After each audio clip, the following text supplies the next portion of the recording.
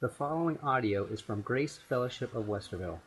More information about the church is available at www.gracefcwesterville.org. You know, often the liberal church is referred to as the secular church. But to be perfectly honest, there are areas where the evangelical church is also secular. I think we find this oftentimes in our approach to evangelism.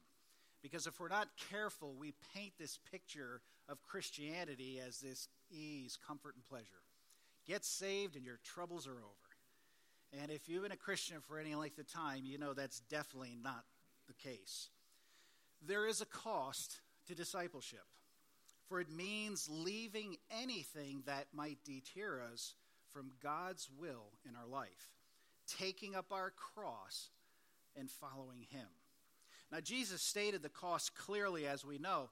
For example, at the beginning of the Sermon on the Mount, in those verses that delineate the character of those who should be His disciples, Jesus said in Matthew chapter 5 and verse 10 through 12, "Blessed are those who are persecuted for righteousness' sake, for theirs is the kingdom of heaven. Blessed are you when others revile you and persecute you and utter all kinds of evil against you falsely for my account. Rejoice and be glad, for great is your reward in heaven. For so they persecuted the prophets who were before you." In these verses, Jesus indicates that the normal expectation for someone who follows Christ is persecution and trials. Now, this is what the disciples who listened to Jesus heard, and we find them relating that in their own writings. In fact, in 1 Peter chapter 3, verse 14, Peter said, "But even if you should suffer for righteousness' sake, you will be blessed. Have no fear of them, nor be troubled."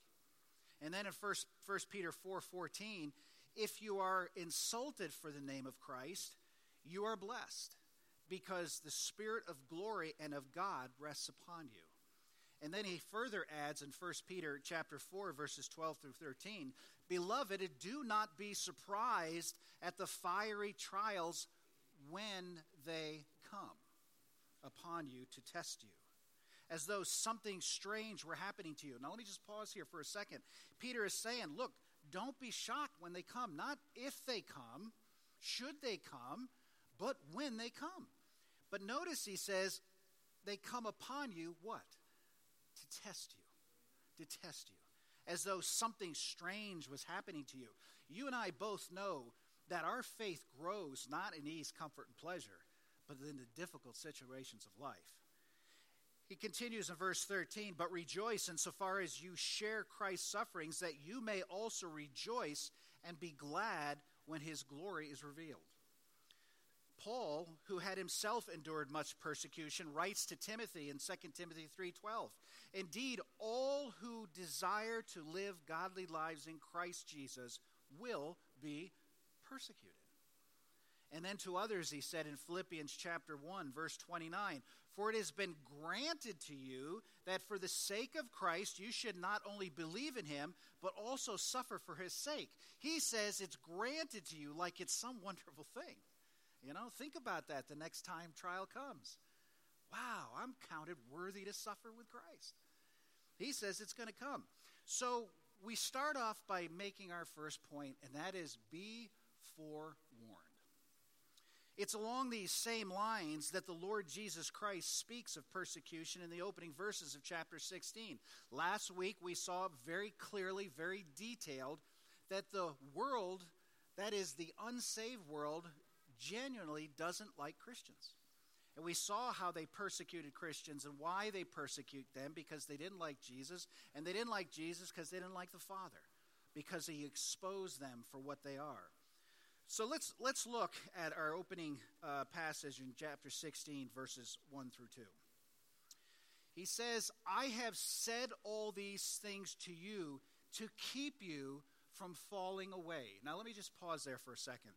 Jesus knew that when people are tested and trialed, the natural, normal result is to quit. It's to fall away. Is this what Christianity is? Is this what I signed up for? I thought when you got saved, you trusted Christ and he met all your needs. Well, doesn't he? But yet Jesus is saying, look, I'm telling you these things so you won't fall away. They will put you out of the synagogue. Indeed, the hour is coming when whoever kills you will think he is offering service to God. And they will do these things because they have not known the Father nor me. But I have said these things to you, that when the hour comes, you may remember that I have told them to you. I did not say these things to you from the beginning because I was with you. But now Jesus is getting ready to leave, and he's preparing them. Now, clearly these verses are a continuation of the disclosure we saw in chapter 15. But now they have their own specific things to talk about. They are very clear, and the emphasis now is on two key areas: excommunication and murder. The other quite startling revelation of these verses is that all this persecution is not coming from secular society. It's coming from religious people. And you know, unfortunately, sometimes we get hurt more by our brothers and sisters in Christ than we do in the world. Amen? Now, of course, he's not talking about these people here. He's talking about the Pharisees and the religious people. But let's look first of all at number one, excommunication. Verse 2 said, they will put you out of the synagogue. Now, to gain the full impact, we must understand the exclusion from the synagogue was not like being kicked out of a contemporary Christian church. Okay? You may not be allowed to join a church. You may even be put out of a church, and that in of itself is very concerning. But the reality is, you can go find another church. In fact, just in Westerville alone, there are 12 brand new church plants in the works. And consider all the other churches just in our town. I mean, you could leave here and go find another one next week and blend right in. But the difference is that in this case, in the matter of excommunication from the Jewish synagogue, excommunication meant separating from the spiritual life of Israel. Because for the one who was excommunicated, there would be no worship, no sacrifices, not even the reading of the scriptures, because no one had them. You had to go to the synagogue to get that. So imagine being put out of any religious experience with your friends and in the temple. It would also have devastating effects on the social life and the economic well-being. A person would be shunned as a pagan.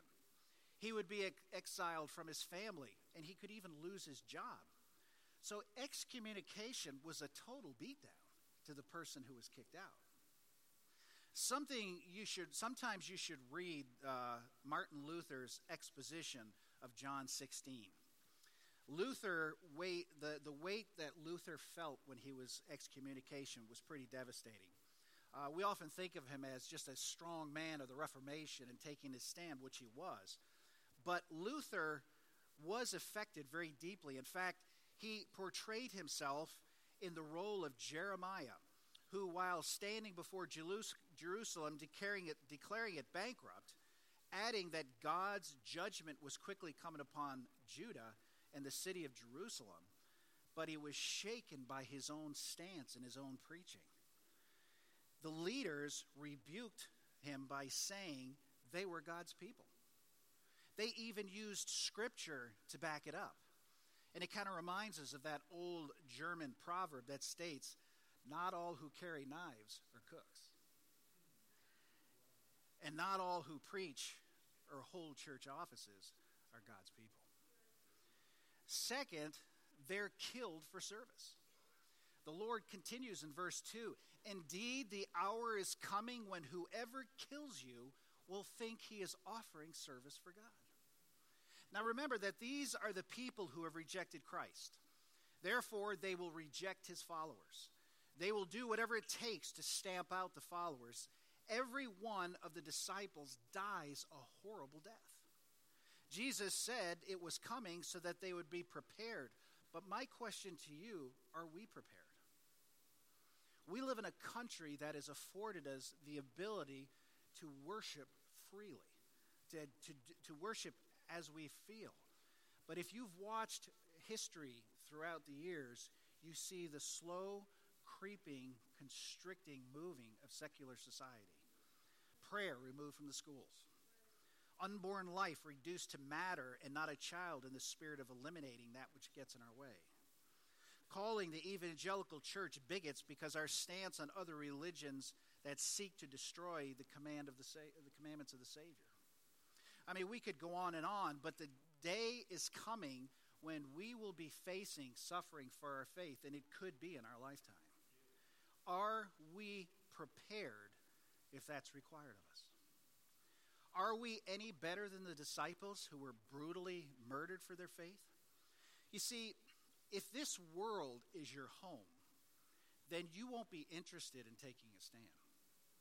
But when your home is in heaven, you'll do what it takes to take a stand for Christ, because that's where your reward is.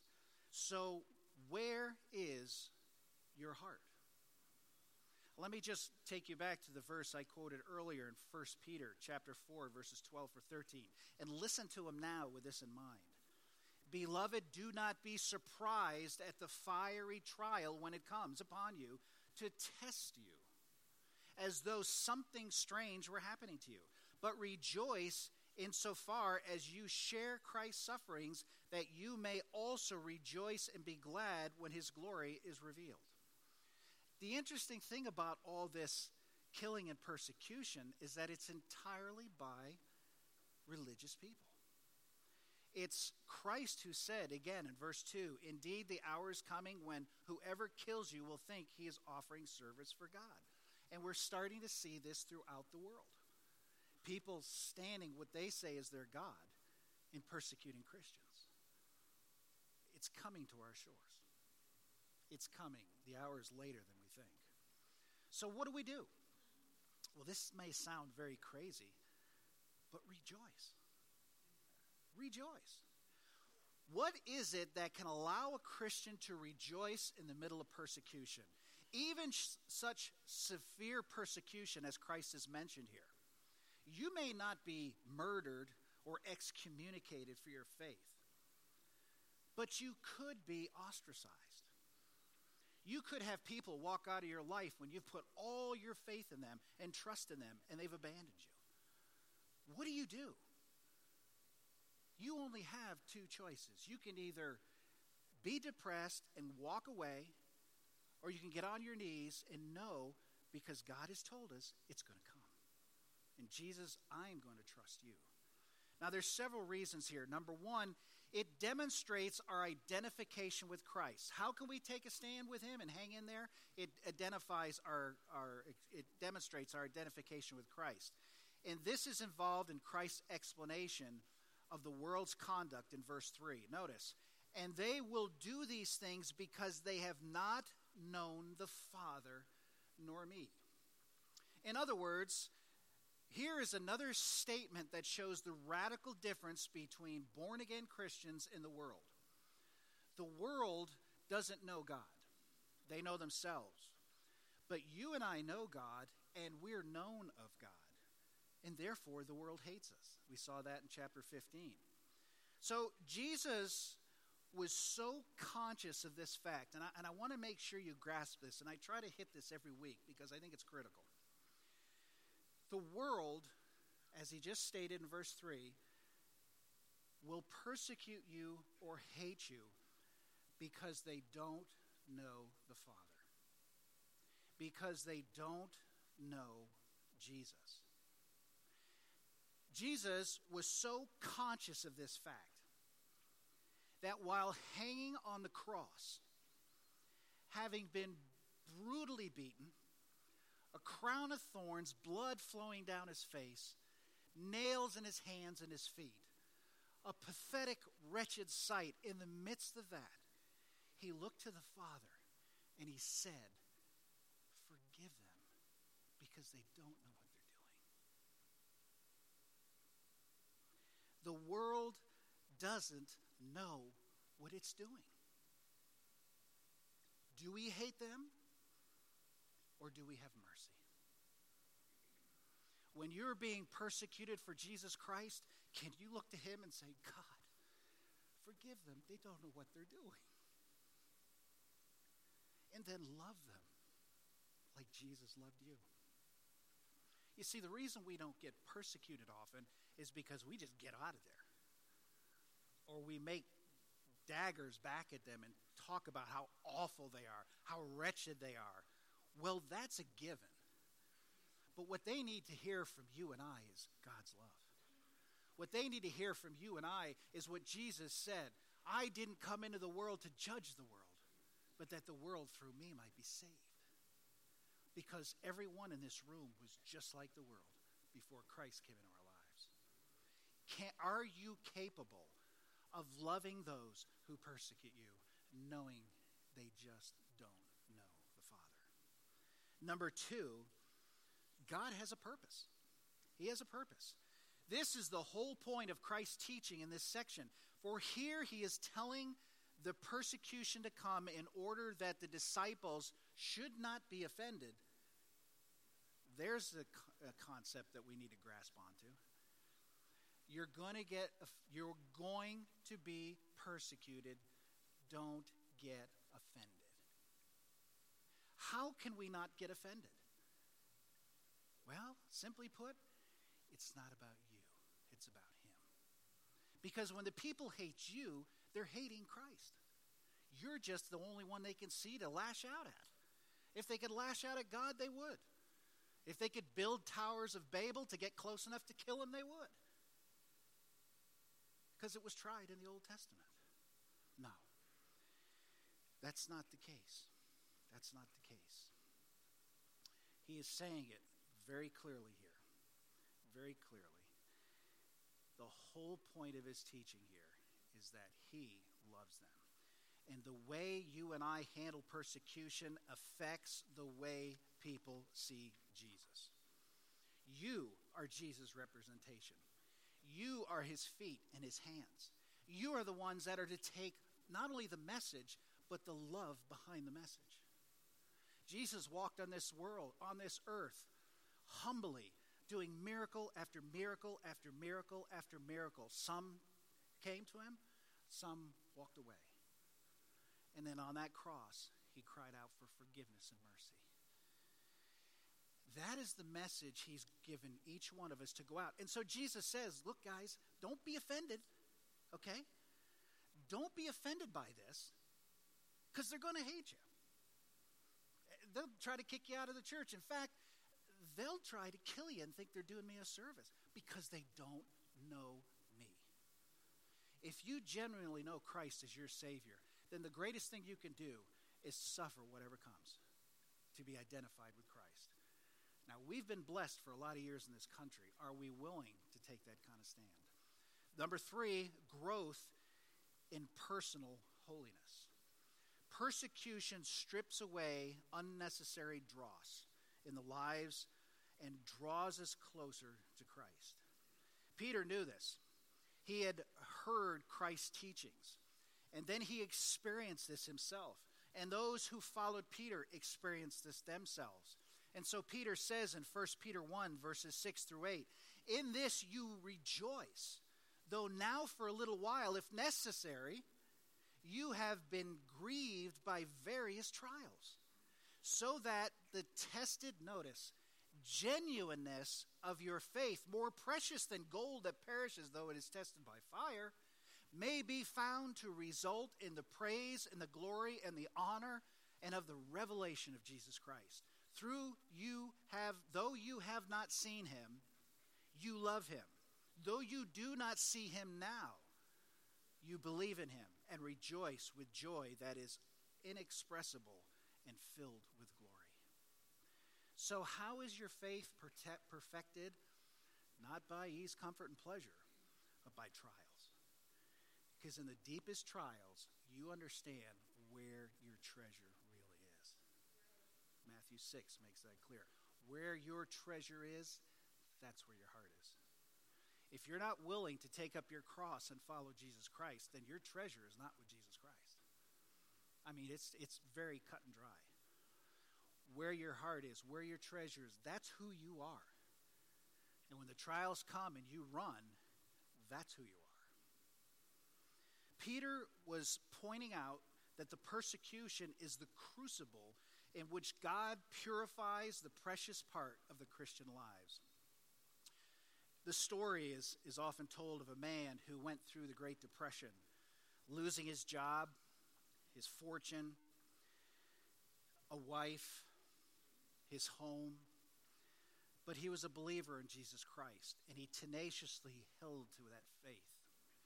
One day he was walking down a street in the middle of the town, and he watched for a while the workmen working on a huge church. And they were putting stone all over the front of it. One of the workers was down there chiseling away on a pretty small stone, and he was smoothing it and cutting it and shaping it. And the man said to him, he goes, "What's that going to be for?" And he said, "Well, if you look way up at the top," he goes, "that's where it's going to go." He said, "Down here I'm chiseling it and molding it so it fits way up there." And you know something, folks? This life is totally, not a little bit, totally about preparing you and I for glory. As a man thinketh in his heart, so is he.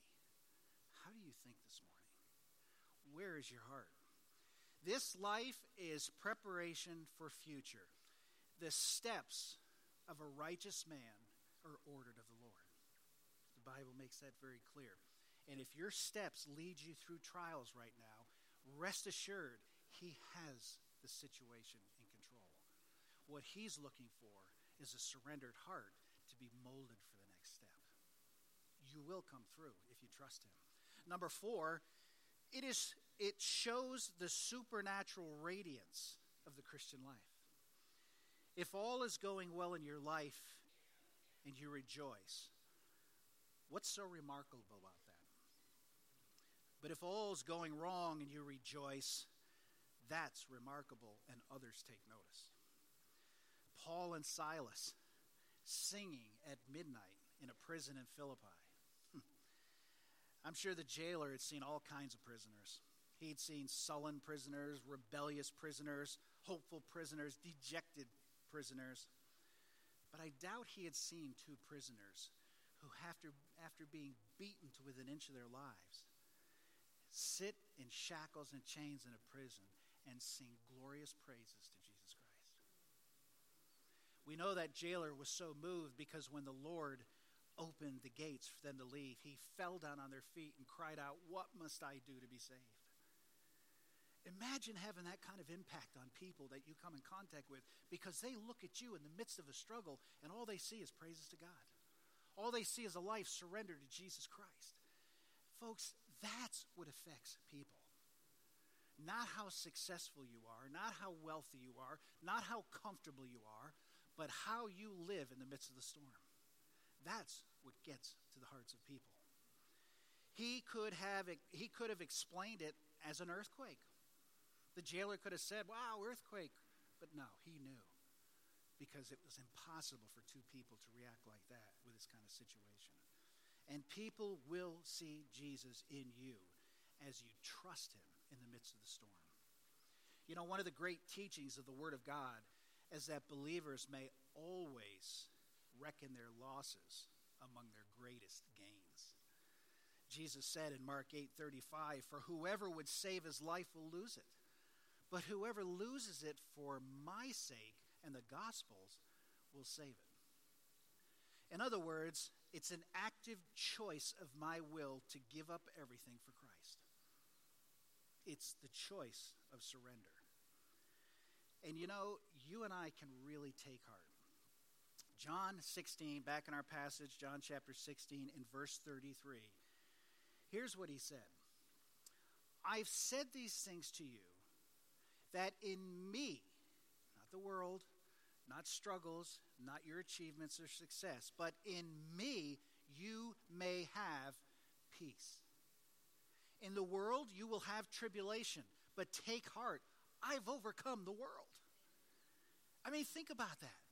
The very things that trouble you, the very things that knock you off, the very things that cause life to stink, he's already defeated. So for you to get buried down in the trials and struggle and just feel so down and out, you're doing so in a situation that God has already defeated. So you might as well rise above it and give him the glory. Because you are headed somewhere, and he is leading you every step of the way. You can live an overcomer's life. It's your choice. God has given you all the tools, and he's worked within you and given you the Holy Spirit to guide you into all truth. So either you surrender to the Spirit or surrender to yourself. You know, in Lamentations, the writer is speaking of the greatness of God. And I'm so taken by this particular passage in Lamentations chapter 3, verses 19 through 24. He says, remember, he's praying, he says, remember my afflictions and my wanderings, the wormwood, the gall. My soul continually remembers it and is bowed down within me. What he's saying is, God, remember what I'm going through. I'm constantly brought down by it. Are you brought down by your trials, your fears, your struggles? Verse 21, but this I call to mind, and therefore I have hope. The steadfast love of the Lord never ceases. His mercies never come to an end. They are new every morning. Great is your faithfulness. The Lord is my portion, says my soul. Therefore, I will hope in him. And when you and I can get to the point where no matter what this life throws at us, you can get on your knees and give him glory. That's the life Christ can work with. It's the life he can work with. I mean, it's just so clear if you really allow the Spirit of God to work through you. All the resources he's offering. But so often we choose to just get buried down with the grief, buried down with the struggles, buried down with how people treat us, buried down with how people look at us, buried down with our self-esteem, buried down with all the cares of the world. And Jesus says, my son, my daughter, I've already defeated that. That's beaten.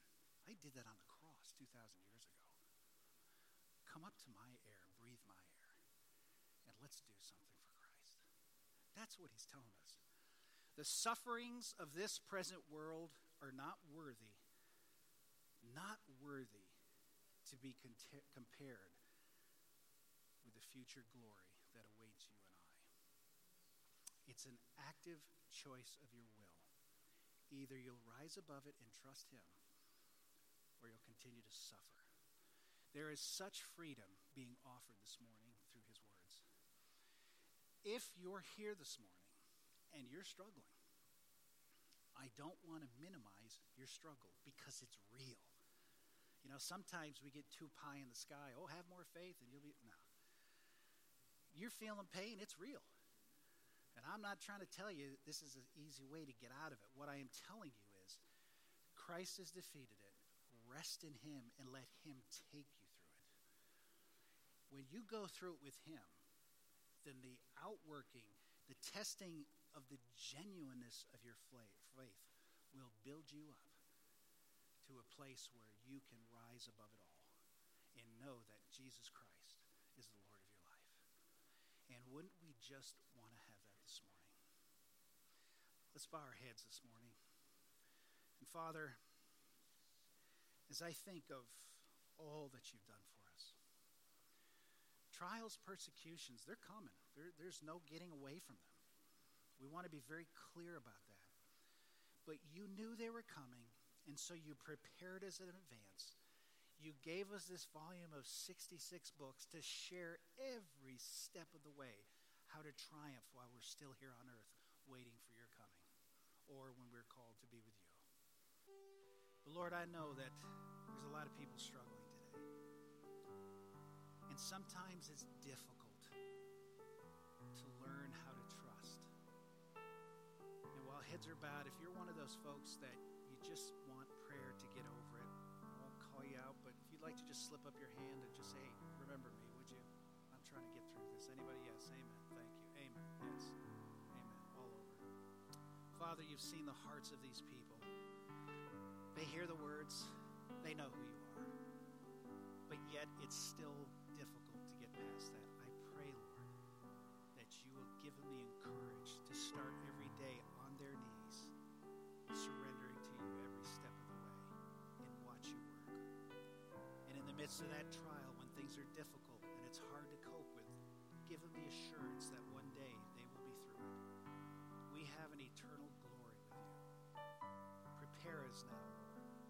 And Father, I pray if there are anyone here who's never trusted you as their personal Savior, they've never understood that simply you are offering eternal life, if we would understand that we are all sinners. We are not fit to be in your presence because you're holy. And because you knew that, you sent your Son to come to the cross and die, perfect, holy, sinless Jesus Christ, to die and pay the price for your sins. And if there's anyone here who wants to know that, I pray, Lord, that they would come to me or one of the men or women here and not leave without knowing, having that assurance that they can be saved. Work your words in the hearts of each